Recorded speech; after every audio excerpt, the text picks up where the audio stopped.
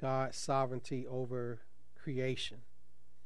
That God made the earth. He feeds all the animals. God sustains everything that he creates. Everything that he has created, he sustains. And as I was reading that psalm over Mary's shoulder, doing a responsive reading, I would just, I always try to encourage us to do this as you read scripture. Think about the words that you're reading. Think about what is being said, and that is the way to meditate on the word of the Lord. And as we're reading that psalm, I was just thinking all that the psalmist attests to that God has made, that God made the earth. He laid the foundations of the earth, that it should not be moved forever. He covered it with waters.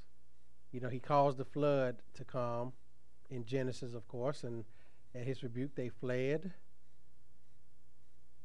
And they went over down into the valleys.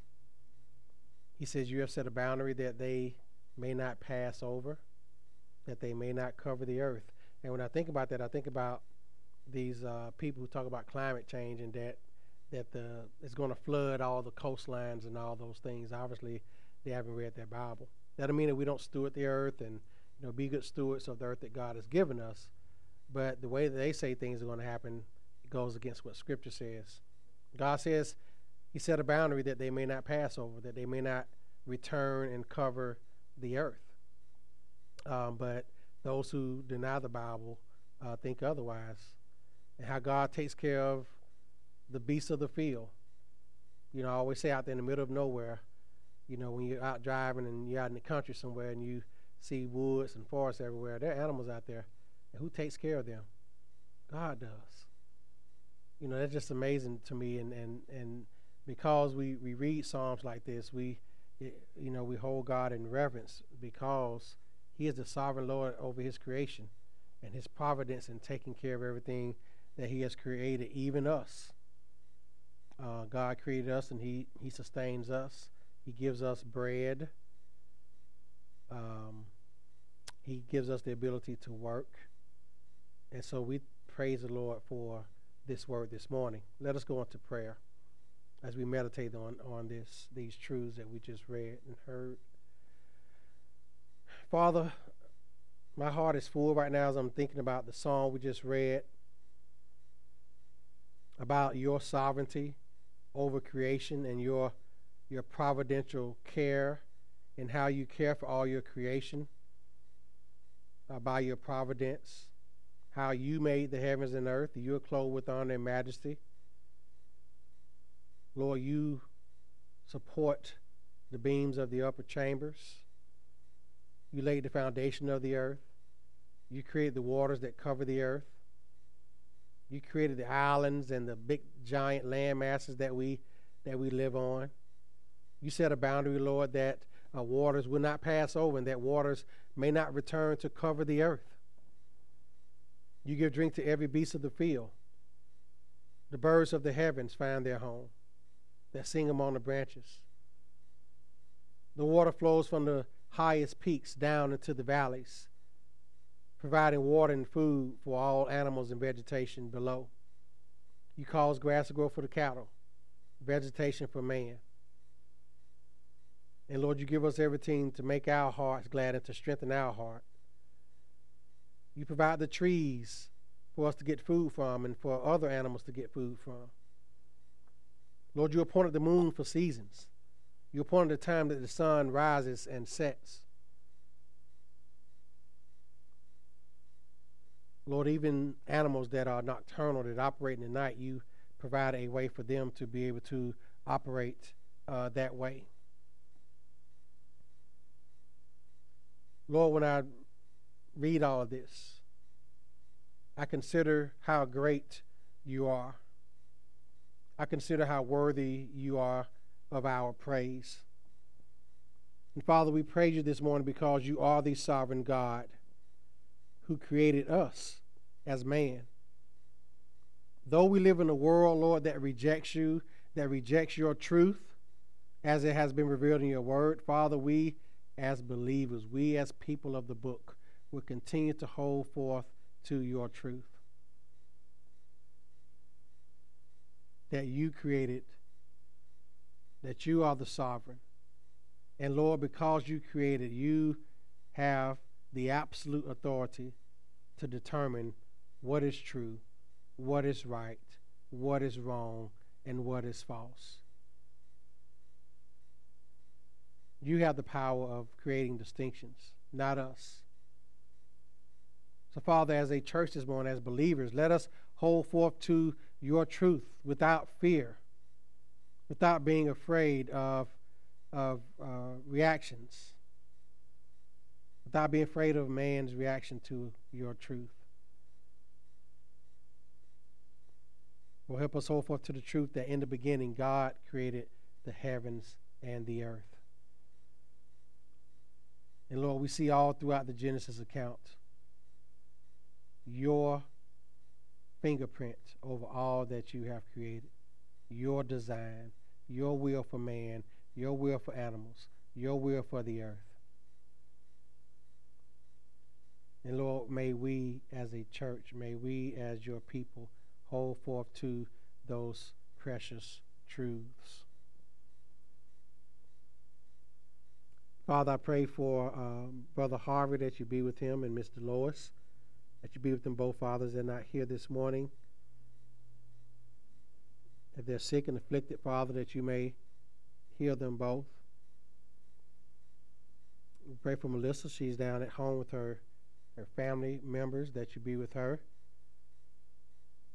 As she continues, Lord, to read and study your word and not neglect the prayer closet, as she enjoys time with her family.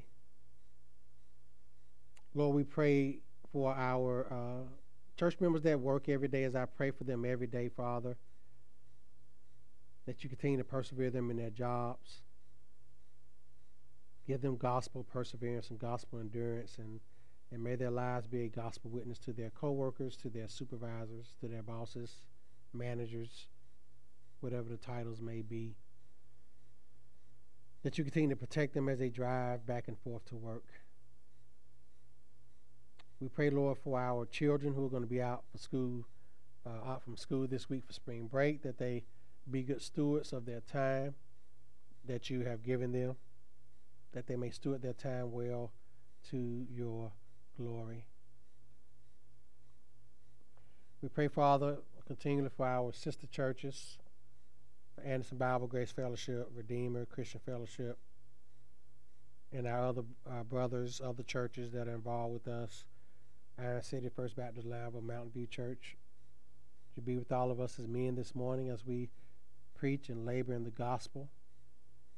Bless our churches, our congregations, that we continue to grow in grace, grow in fellowship with one another, grow in love toward each other as we seek to love and serve each other as the body of Christ.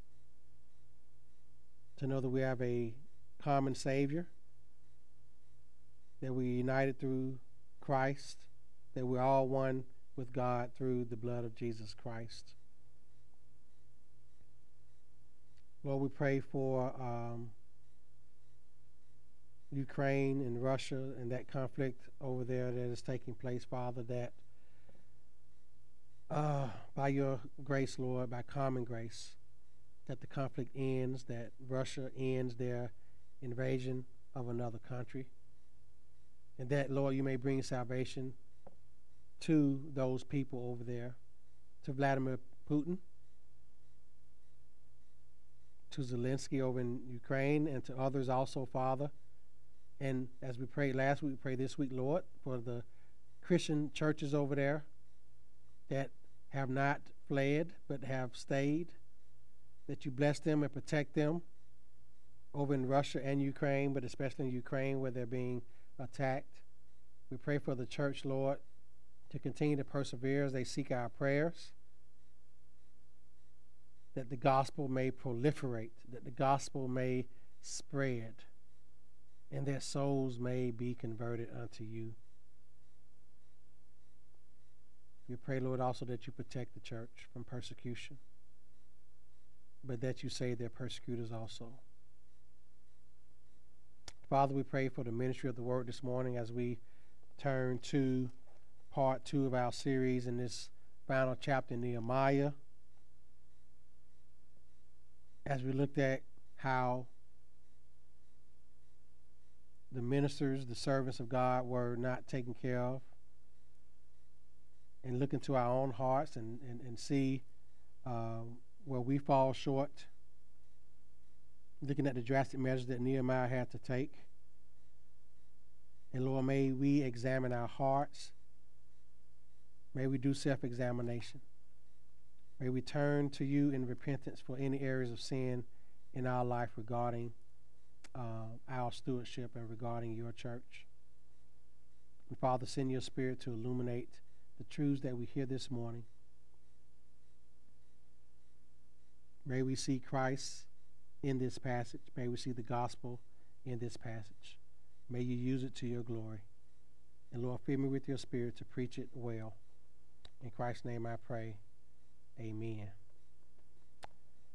Amen. We're in Nehemiah, the 10th chapter again. And we're looking at verses 10 through 23. So let us turn our attention to this passage this morning.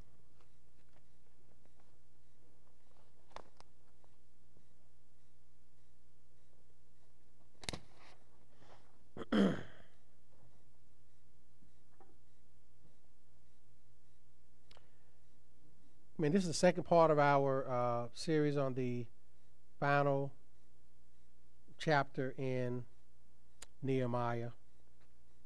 Last week we looked at how the house of God is neglected, and this week we're going to look at two other principles. God's servants being neglected, and also the Lord's Day being misused. So I'm going to begin reading from the 10th verse of this 13th chapter. And it reads as follows.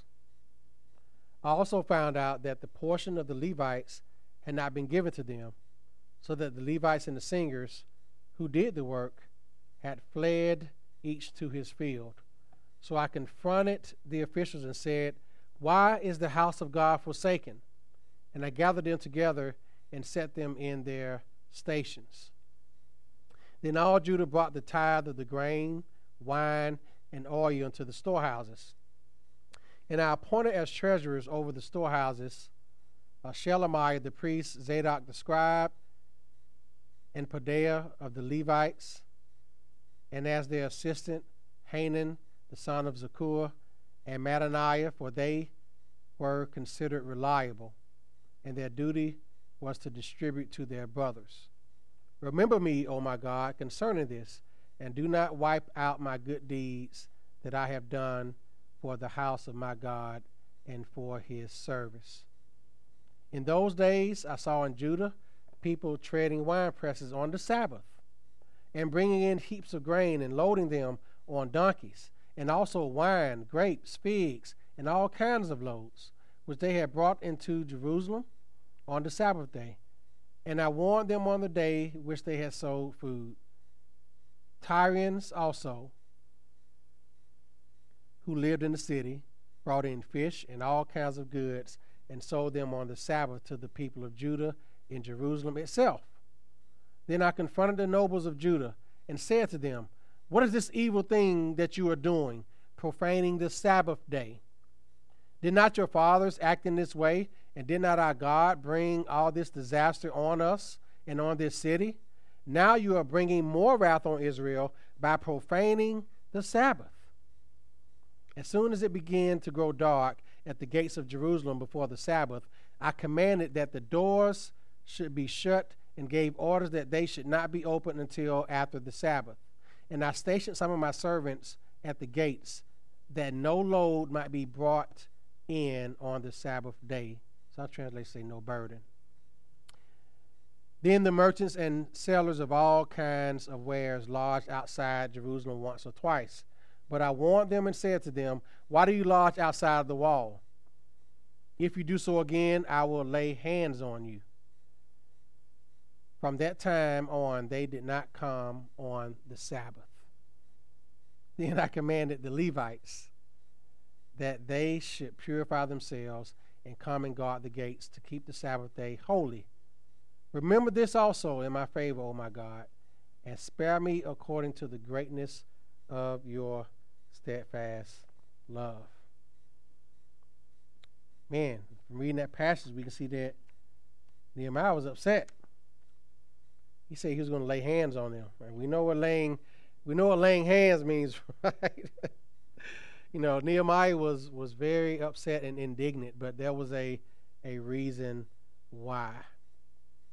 Again, this is a continuation from last Sunday, or the early part of this passage, where the house of God was neglected, where the high priest Eliashib had given Tobiah a room in the temple, and that caused Nehemiah to be very upset, and rightfully so. Why? Because he put him in the storeroom where all the wares went for them to worship God. So, of course, he was upset, and rightfully so, because Eliashib, who was the high priest, had caused the house of God to be defiled by allowing this Ammonite, when the command had said that no Ammonite or Moabite should be among those people, because they did not help out Israel when they needed it, when they were in the wilderness. And of course the Moabites, because of the prophet Balaam being hired to speak a curse against them. So now we find ourselves with something else that's going on. And of course, just as a reminder, the book of Nehemiah is the last book of the Old Testament in chronological order. And so we see, after all the reforms that have taken place, we see the people backsliding on the promises that they made. The law was read. They renewed their covenant with God. They had confessed all their sins. They rededicated the wall. And now we see all this taking place. And that was, of course, disheartening to Nehemiah. He had gone back to Artaxerxes, to serve him some more. And word got back to him of what Eliashib had done, and also some other things that had taken place. And this is one of the things that we see taking place. So I have two questions here to consider as we look at this passage.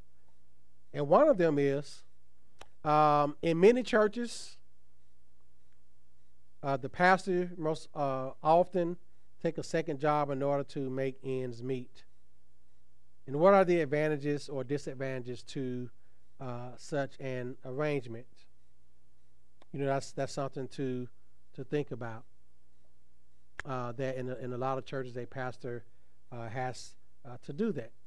Has to take a second job in order to make ends meet. And the reason why it is because a lot of churches are small, and smaller churches are not able to support their pastor full time. We have over 330,000 churches in America. I think the average attendance of most churches is about 100. You have some outliers where you have larger churches like mega churches. That's a mega church is considered a church with 1,000 or more in attendance, and we don't have that many even in Calhoun County. We have churches with a few hundred people. Even among our sister churches, the largest one is Grace Fellowship, and they have about 300, 350. The rest of us are under 100 in average, daily attendance. But for the most part, you have smaller churches that are not able to, pay their pastor a full-time salary. There was one time where our church was able to pay me more, years ago when we were, a little bigger, but I still had to, take on a second job as to not be a burden to the church, because you don't want to get to the point where, the church is paying the pastor, but they're not able to take care of bills and stuff like that. And so that's why I had some other things that I was doing also. I never asked this church to pay me full time because I knew that would not be financially possible. And that's something that I understand. But when I was able to do that, I was able to spend more time, in my office studying. I remember I did Bible study for Dal and Mary on, Thursdays when they would come, because they were working at nights and they weren't able to make it so I had time to do that. But providentially, God made it to where I didn't have to worry about doing that anymore. But just thinking about that question as a consideration. And then the second question to consider is, because these questions deal with what we're going to talk about this morning, do you think Christians should make Sunday a day of rest? Why not? And we're talking about day of rest, it doesn't necessarily mean a rest from doing nothing. That's what many people think about when they think about rest, like they just sit back and just do nothing. But we think about this in consideration when we look at the Sabbath that the Jews did, where the Jews had to literally rest on the Sabbath, that no work could be done at all. Where that day, which was on a Saturday, for the Jews, where no work could be done at all from sun up to sundown, and that was the Sabbath for them. Of course, we're Protestants, we're not Jews, so we worship on the Lord's Day, and the Lord's Day is not a Sabbath. The Sabbath is Saturday, and again, that is for Jewish people. But just think about where our culture has gone. I remember, I'm old enough to remember when you had so-called blue laws, where they called them that, where certain things were not open on Sundays. Certain events didn't take place on Sundays because they respected Sunday as a day of worship. I remember, now we have Sunday alcohol sales.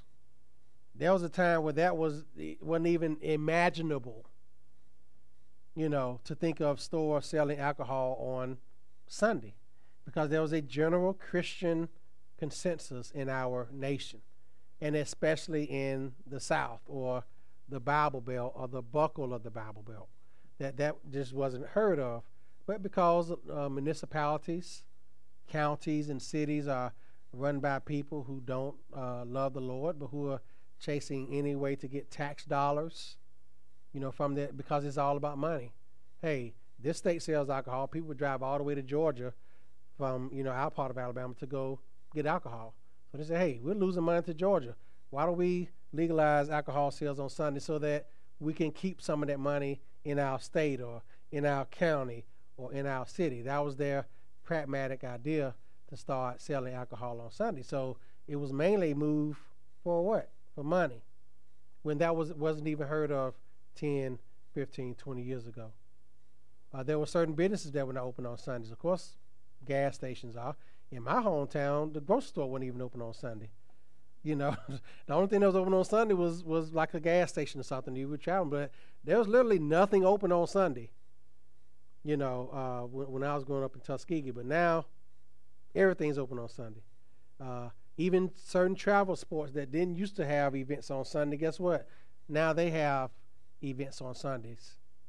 So that's something to consider also. So that's what we're going to look at with our text this morning. So let's go ahead and look at our principles. We have two main principles this morning that we want to look at. The first principle is that God's servants are neglected, and we see that laid out here in verses 10 through 13. So again, just looking at it, Nehemiah says, I also found out that the portions of the Levites had not been given to them, so that the Levites and the singers who did the work had fled each to his field. So what did Nehemiah do? He confronted the officials. He says, why is the house of God forsaken? And I gathered them together and set them in their stations. Then all of Judah brought the tithe of the grains, wine, and oil into the storehouses, and I appointed his treasurers. He went on and appointed treasurers. So the first question he asked is, why is the house of God forsaken? Why was it being forsaken? Because the Levites and the singers, instead of serving in the temple, they had to go out and work. Why? Because the people were neglecting to take care of them. The Levites and the singers, they were to devote themselves entirely to spiritual work. And their upkeep was provided by the people's regular gifts of a tenth of their income. And they had made a promise back in the 10th chapter. If you look at verses 37 and 39, they promised not to neglect God's house and to financially support the Levites and the singers. So if you Look back at the 10th chapter where this is where they had rededicated the covenant. They rededicated themselves, rather, to the covenant of God. If you look at chapter 10, verse 37, it says, and to bring the first of our dough and our contribution, the fruit of every tree, the wine and the oil to the priests. And then verse 39, for the people of Israel and the sons of Levi shall bring the contribution of grain, wine, and oil to the chambers where the vessels of the sanctuary are, as well as the priests who minister, and the gatekeepers and the singers. We will not neglect the house of God. Shortly thereafter, guess what? They neglected the house of God. It was broken, their commitment was broken in a relatively short period of time. And this happened by what we call the sins of commission and omission. There are two ways to sin, as a reminder. You have sins of commission and omission. A sin of omission means you omit something. It means, and sin of omission is when you neglect to do something. You leave something undone that ought to be done. That's a sin of omission. The sin of commission, you get the word commit from. It's a sin about something that you do. So in this case, the people had sinned by omission because they neglected to give to support the Levites and to support the gatekeepers and to support the singers. They neglected. It was an omission on their part, and it happened in a relatively short period of time. And so what happened as a result was the ministry of the temple was no longer effective within the spiritual life of Israel. Why? Because the people neglected to take care of those who were to take care of the temple. Malachi talked about this in his prophecy. He talked about the triple danger of Israel's diminishing spiritual life because Jerusalem's spiritual life had become lax. And again, just as a reminder, as I told y'all last week, Malachi's prophecy took place around this same time that Nehemiah was in Jerusalem, in Israel. So his prophecy took place during this time period. So Malachi had prophesied about Israel becoming spiritually lax, and that the priesthood was careless, and that the Levites were unsupported. He described a time when spiritual leaders were content to give God less than the best. And this is what Malachi says in Malachi 1, verses 6 through 9. He says, a son honors his father, and a servant his master. If then I am the father, where is my honor? And if I am a master, where is my reverence? Says the Lord of hosts. To you priests who despise my name, yet you say, in what way have we despised your name? So God answers. You offer defiled food on my altar, but say, in what way have we defiled you? By saying, the table of the Lord is to be despised or contemptible. And when you offer the blind as a sacrifice, is it not evil? And when you offer the lame and sick, is it not evil? Offer it then to your governor. Would he be pleased with you? Of course not. That's a rhetorical question. Would he accept you favorably? Says the Lord of hosts. So what God was saying was, you're honoring your people, or you're dishonoring your people, and you're also dishonoring me at the same time. He says, but now entreat God's favor, that he may be gracious to us. While this is being done by your hands, will he accept you favorably? Says the Lord of hosts. God was letting them know that they were not giving him their best. And the question for us is that, do we give the pursuit of pleasure or worldly pursuits our best while we offer God our leftovers? That's what Israel was doing. They were living their best life. as people would say, but they were neglecting God. They were neglecting their duty to God's servants. And this should cause us to consider our Lord Jesus Christ. Christ willingly gave his life for us, and he spared no expense in doing that. He gave all, and he saves to the utmost. His sacrifice was perfect, it was total, and it was complete. No one gave more than God, who gave his only Son to save sinners from his divine wrath and to reconcile us to himself through the substitutionary atonement of Christ. No one gave more than God. So if no one gave more than God, why do we give God so little? That's what God was saying to these people. That's why Nehemiah was indignant with them. That's why he was upset with them. Because they were giving God little, which was neglecting to serve, to take care of rather their servants. And Raymond Brown said this in his commentary on this chapter about Malachi's passage. He says, Malachi's central theme is the non-payment of tithes. He pleads that these obligatory offerings for the upkeep of the Levites be brought to the temple. That's in Malachi 3. Nehemiah knew how crucial the Levites' work had been in teaching the word and as singers encouraging worship. Robbed of necessary support, these men had been compelled to go work on the land to maintain their families. With neglected teaching from the Levites and diminished worship from the singers, Jerusalem's spiritual life was impoverished. The people appointed by God to maintain high standards were no longer there to do so. It is little wonder that the laws about Sabbath were disregarded and those about marriage were ignored. And that's what Raymond Brown said about what Malachi said about what was going on in this passage in Nehemiah.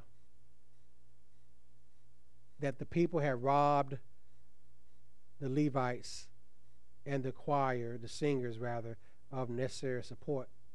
And because of that, the worship of God had been diminished.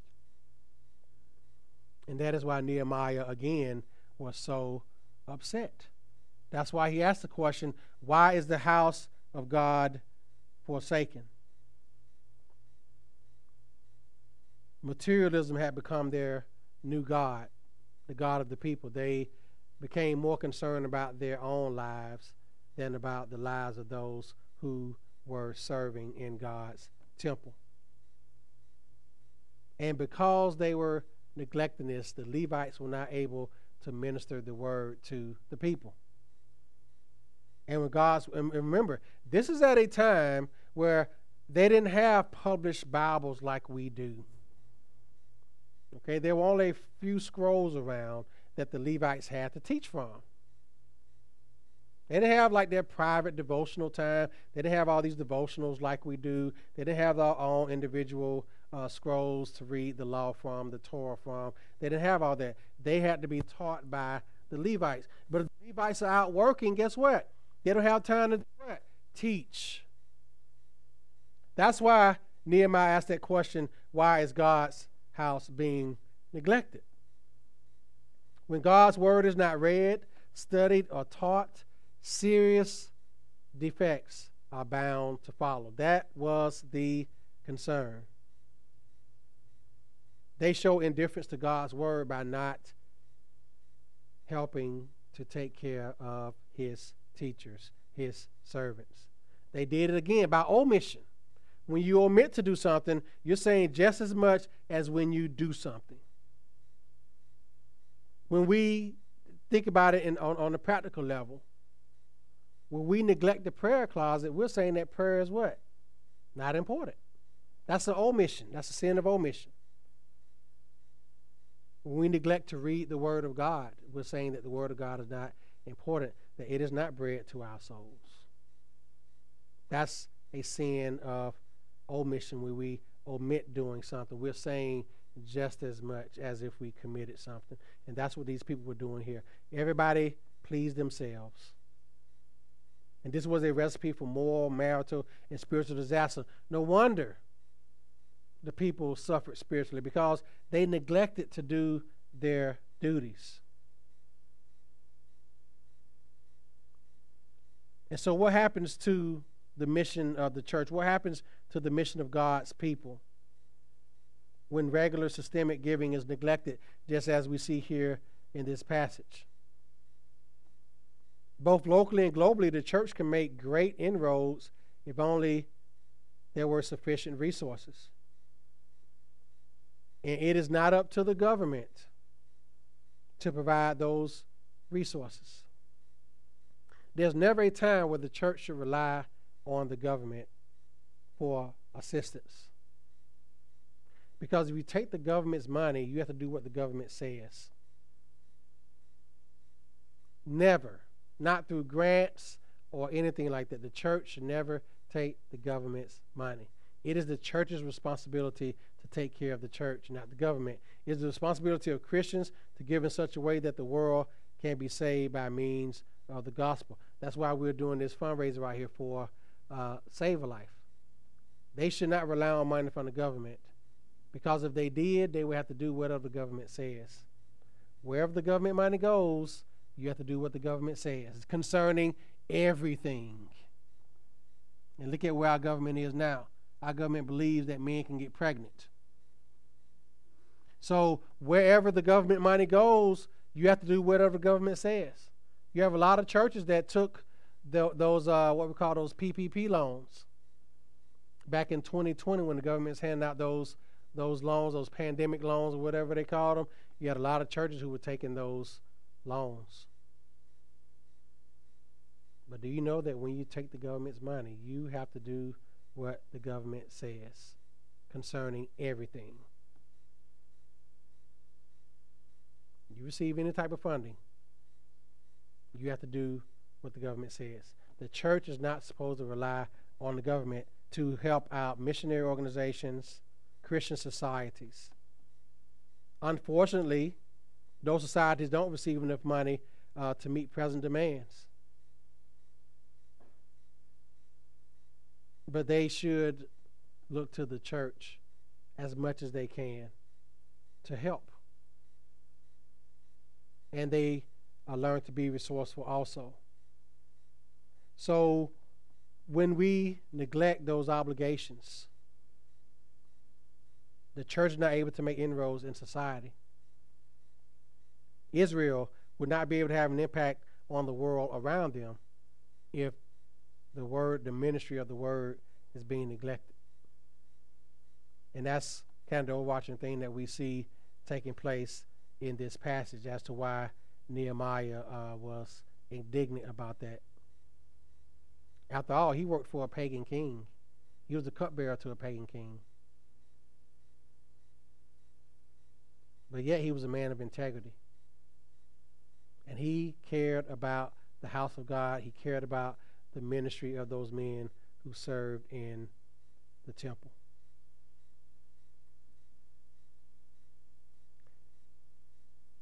And so this leads to our next principle that we see.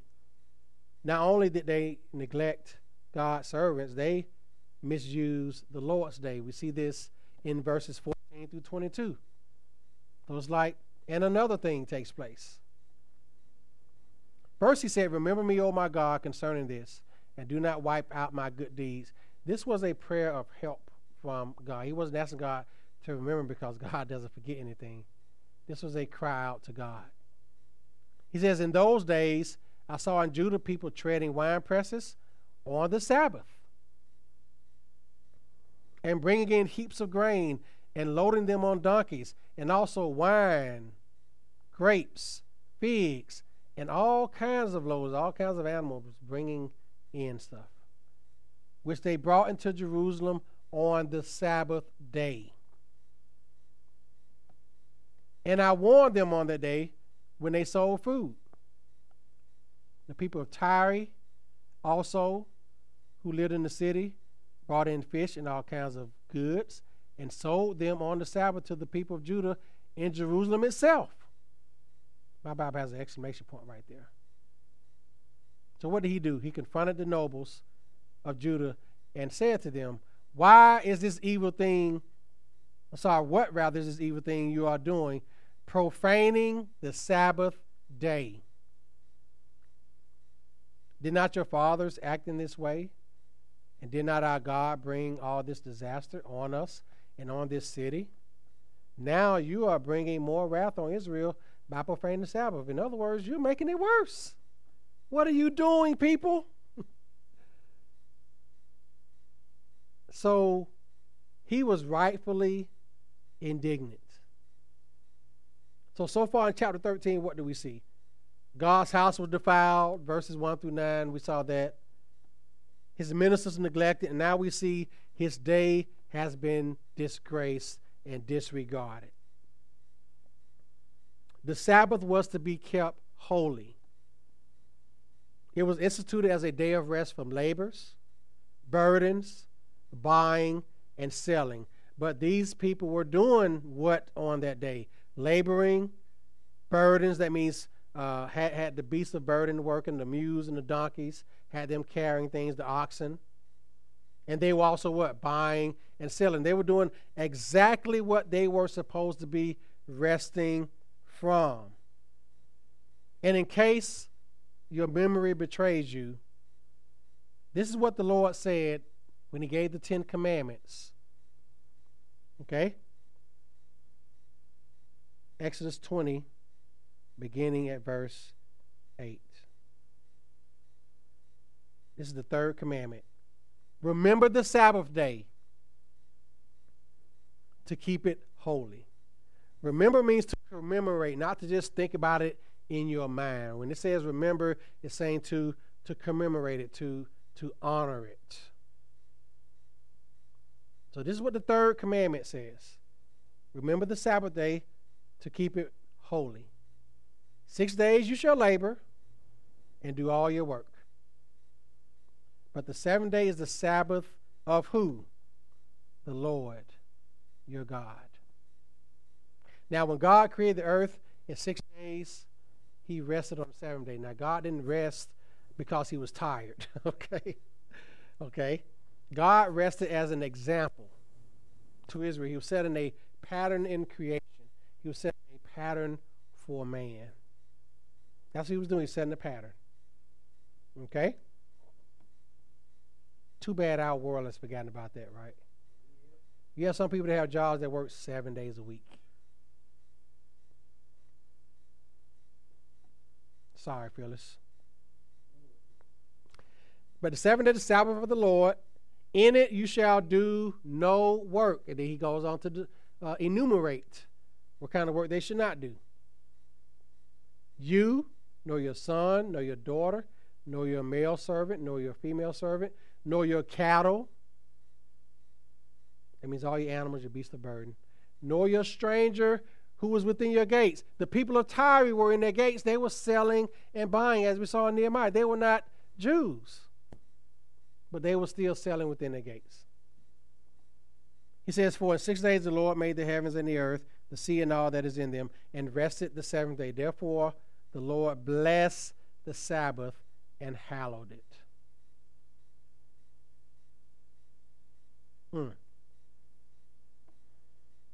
It was to be kept holy. God instituted it for them. But what were they doing instead? They were buying, selling, laboring, and carrying burdens in, all kinds of loads, as it says here.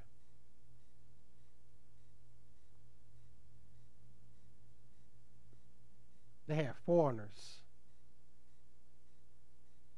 selling on the Sabbath day. Man, they just said forget it.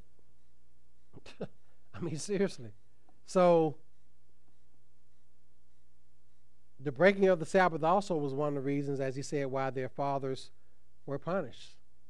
Jeremiah says as much in Jeremiah 17 and 21. Thus says the Lord, take heed to yourselves and bear no burden on the Sabbath day, nor bring it into the gates of Jerusalem, nor carry a burden out of your houses on the Sabbath, nor do any work, but hallow the Sabbath day as I commanded your fathers. But they did not obey nor incline their ear, but made their neck stiff, that they might not hear or receive instruction. This is Jeremiah 17, 21 through 23. God told them that, but guess what? Their necks became stiff. In other words, they became rebellious. They stiffened their necks at God. Stiffening your neck is basically saying, I don't care what God says. That's basically what it means. And that's what the people did. They misused the Sabbath. And this was such a grave sin in Nehemiah's sight that it angered him. And what was the problem in Nehemiah's eyes? Raymond Brown says this. He says, on his return, Nehemiah found that not only in the holy city, but also in Judah's surrounding communities, there was no appreciable attempt to keep the Sabbath special. He said the seventh day was much like any other day. This weekly outward sign of their commitment to God was no longer evident to an unbelieving neighbor. But their disobedience to God's word, by their disobedience to God's word, he says, they had come to worship the unseen idols of contemporary culture. The invisible gods of humanism, secularism, materialism, and pluralism had taken place of the only true God. The occupation of the temple by Tobiah was Israel's sin in microcosm. Just as the Ammonites' possessions had cluttered the temple and kept the Levites' ministry at arm's length, so materialistic interests had marginalized the Sabbath. Gentile visitors to Jerusalem were no longer able to witness, as before, the devotion, integrity, and loyalty that was implied in the weekly act of worship and rest. So this is what he's saying in a nutshell. Because they didn't take the Sabbath day special, the foreigners wouldn't either. God instituted the Sabbath for Israel because they were his special people. It was one of the ways to distinguish the Jews from all the other pagans around them. None of the other pagans had a Sabbath day, a day of rest. But God had a special and called out people who worshiped him by resting on the seventh day. But what Israel was doing here was showing that they are no different from the pagans around them. You don't expect the pagans to honor the Sabbath because guess what? They're not Jews. They're not God's people. The foreigners are not bound by the Sabbath law, but they surely found a way to market to the Jews. So the Jews did not make this day holy. And think about, as believers, think about the witness of so-called Christians in our contemporary American society. I know people who claim to be, and I say claim, I say that exceedingly loosely. You have some people who claim to be Christian who are able to go to church, but they don't. They say something as foolish as, you don't have to go to church to be a Christian. That's what they say. I know people who believe that. And my response is always, well, what makes you a Christian? What does Christian mean? It means Christ ones. Who is Christ? He is Lord. Who is Christ? He is the church. He is the bridegroom of the church. The church was established by Christ. So if you are a Christ one, how can you neglect to worship the one to whom the church is founded by?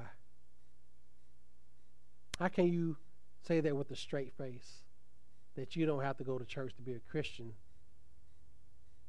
Yet the church is Christ. Christ is the church. He is the head of the body, the church. How can you say you are a Christian, but you don't worship the head? Next time someone says that, ask them that question. How can you with a straight face say that you're a Christian, but you don't worship the head of the church, who is Christ? By attending church with all the other redeemed in Christ, all those for whom Christ purchased with his blood, all those for whom are united together in this body. You have the nerve to say that you're a Christian, but you neglect to worship with the other Christians? That you neglect to worship the head of the church, who is Jesus Christ? What kind of witness is that to a person who is an unbeliever? Of course, an unbeliever is going to think that they don't need church, right? Because they don't believe. They're pagans. You expect the pagan to say that. But someone who claims to be in Christ, someone who claims to be a Christ one, we say, no, it's not important. No, my friend, that is so wrong. But what is happening in our culture is we have this cultural Christianity. That's what I put down here, especially here in the South. You know, we was talking about this in one of our pastor meetings one time. I remember we was at lunch at Frontera down there on 70. It's closed now. I remember I made this comment. I said, Carlton said this. The most difficult place to evangelize is in the South, because everybody thinks they're a Christian. You hear a lot of people talk about the good Lord.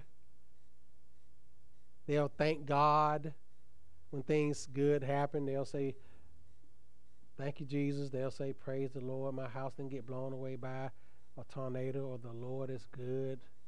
God is good all the time. All the time God is good. They'll give all this attribution to God.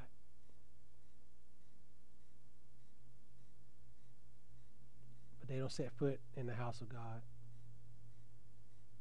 Their hearts haven't been regenerated. They're not born again.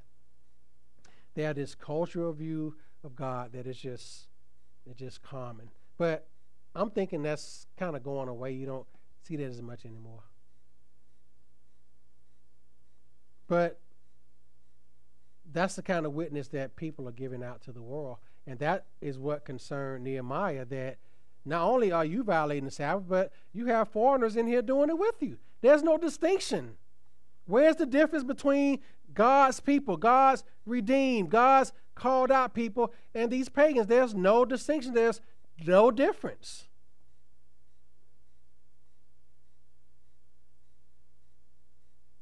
What is this evil thing that you are doing, profaning the Sabbath, that he asked in verse 17? It was evil. It wasn't just a light thing that they were doing. It was evil that they were violating the Sabbath, because they were violating one of the 10 commandments of God. And also because this is the same thing that caused them to go into exile the first time. There was no distinction between the Jews and the pagans. Again, the Sabbath observance was one of separation, and one of a witness to the Gentiles.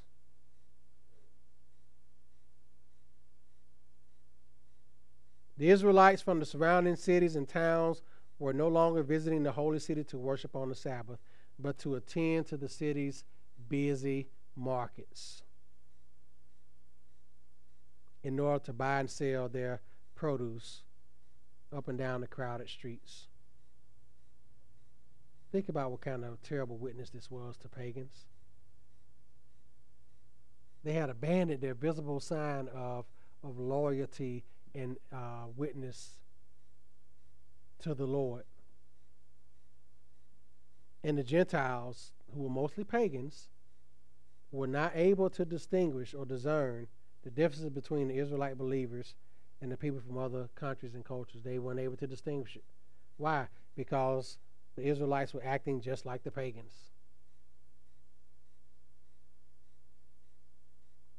Don't you hate when you see that among Christians or so-called Christians when they're acting like pagans? It's cringeworthy that some don't even think about their witness. And it's not about putting on a show for people, because that witness comes from a born-again life. But for those who don't even live like that, like they are born again, but yet they claim to be Christian. If that's what Christianity is, I don't want that. I remember being in school. When I was in high school, and like I said, I was a pretend Christian. And I remember classmates of mine who claimed to be Christian. I'm like, man, y'all do that? And let y'all do that? Carry on like that at school and out in public? Going out Friday night, Saturday night, getting drunk as a high school kid, and then jumping up in church the next morning shouting on Sunday morning? And then going Sunday night doing the same thing? That was a bad witness. And that was Nehemiah's concern for these people, that they were not separating themselves from the pagans. And this is a good reason for us as believers to keep the Lord's Day holy. The importance of our Christian witness. The necessity of resting. Now, again, we live in a fallen and sinful world where our employers don't think about those things. But even in our heart, we should keep the Lord's Day holy, because that's where it begins. It begins in our hearts. What do we think of this day? Do we think it's just another day of the week like all the other days? Or do we think something special of this day? We should think something special of this day, because it is the day where the church gathers around the world. Because of the resurrection of Jesus Christ, the church met on the first day of the week. So the Sunday should be a day of anticipation as we look forward to it each week, because guess what? We're going to worship God. We're going to praise God. We're going to love and serve each other on the day that God appointed for the church to gather. That is what animates us. That is what should excite us about meeting on the Lord's Day, meeting on Sunday. Amen. So in application, I just have two quick questions just to think about. In what ways have we neglected to take care of God's church and his servants financially? Just something to think about. And how we prioritize materialism over giving above and beyond to God's work through his church. And we always have to stop and think about that from time to time. Are we negligent in those areas? If so, how can we do better?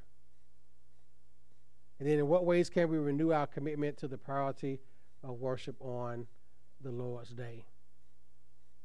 I know lots of people, and I know you all do too.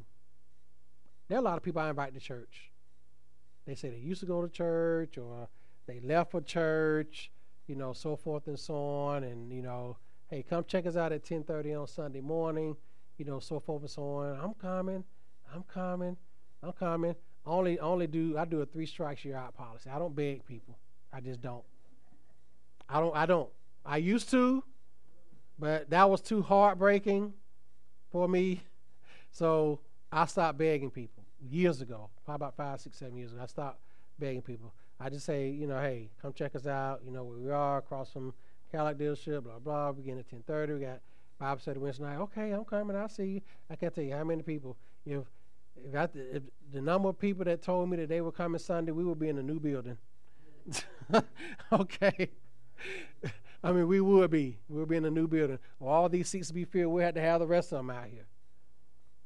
But what I know as a principle is this.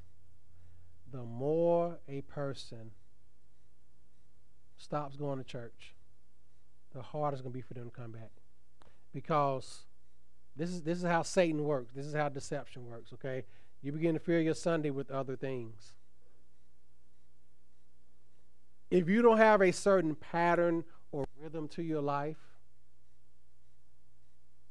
then guess what? Sundays are going to become just another day to do, catch up on cutting your grass or working in your garden, or basically like a catch-up day.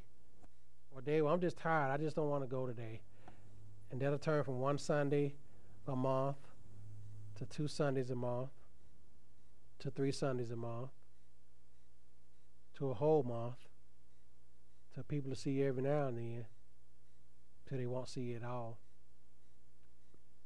And with me, it'll be out of sight, out of mind. And that's what happens. I've seen it happen in not just here, but other church I was at for 20 years, same thing. It's a pattern.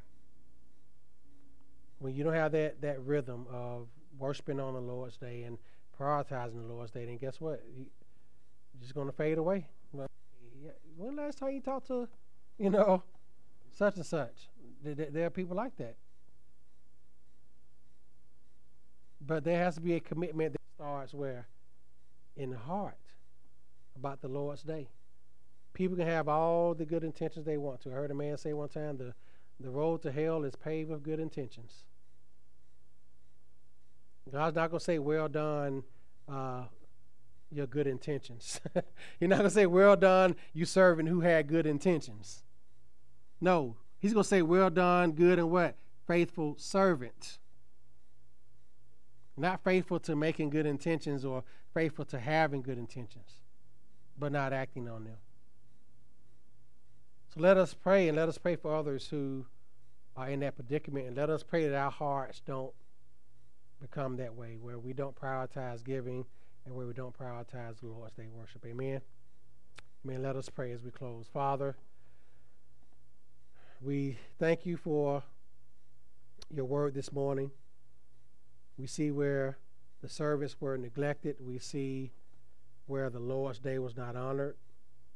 Father, I pray for us that we consider that in our own hearts, that we let us examine ourselves. I pray for us as a church that we consider that also.